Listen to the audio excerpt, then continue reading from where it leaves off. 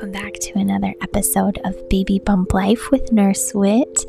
Thank you so much for staying tuned to another episode of our 40 weeks of pregnancy.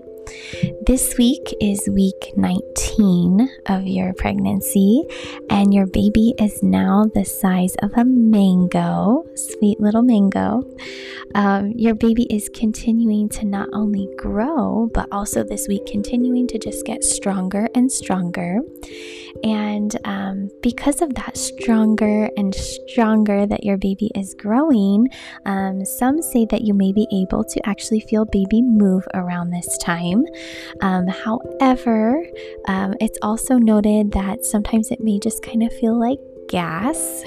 So you may have trouble kind of distinguishing between the two at this point. So they say between 18 and 22 weeks, somewhere around there. I was always told more like 20 to 22, but hey, just in case you feel maybe a little something that feels like gas, but you don't think it is, that could be your sweet little baby starting to move. Also this week, your baby's lungs are continuing to develop, and specifically the bronchioles, which are sort of like the main airway.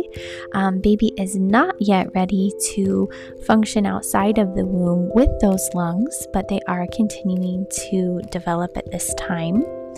And as far as for you, mama, some symptoms that you may notice during this time, you may have dizziness. That is common in pregnancy, but it is definitely not something to ignore.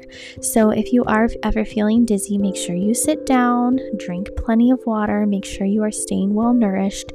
And if you are doing all of those things, drinking your gallon of water a day, eating a healthy diet, and you're still noticing that you are having this dizziness, please make sure that you let your doctor or nurse midwife know.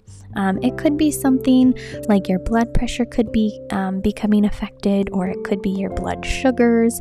So just please make sure you are letting them know. Yes, this can be common, but if it doesn't go away, it is something you need to let your doctor or nurse midwife know about. So those are my little helpful hints and tips for you during pregnancy, and just little education about what is going on with baby during this time.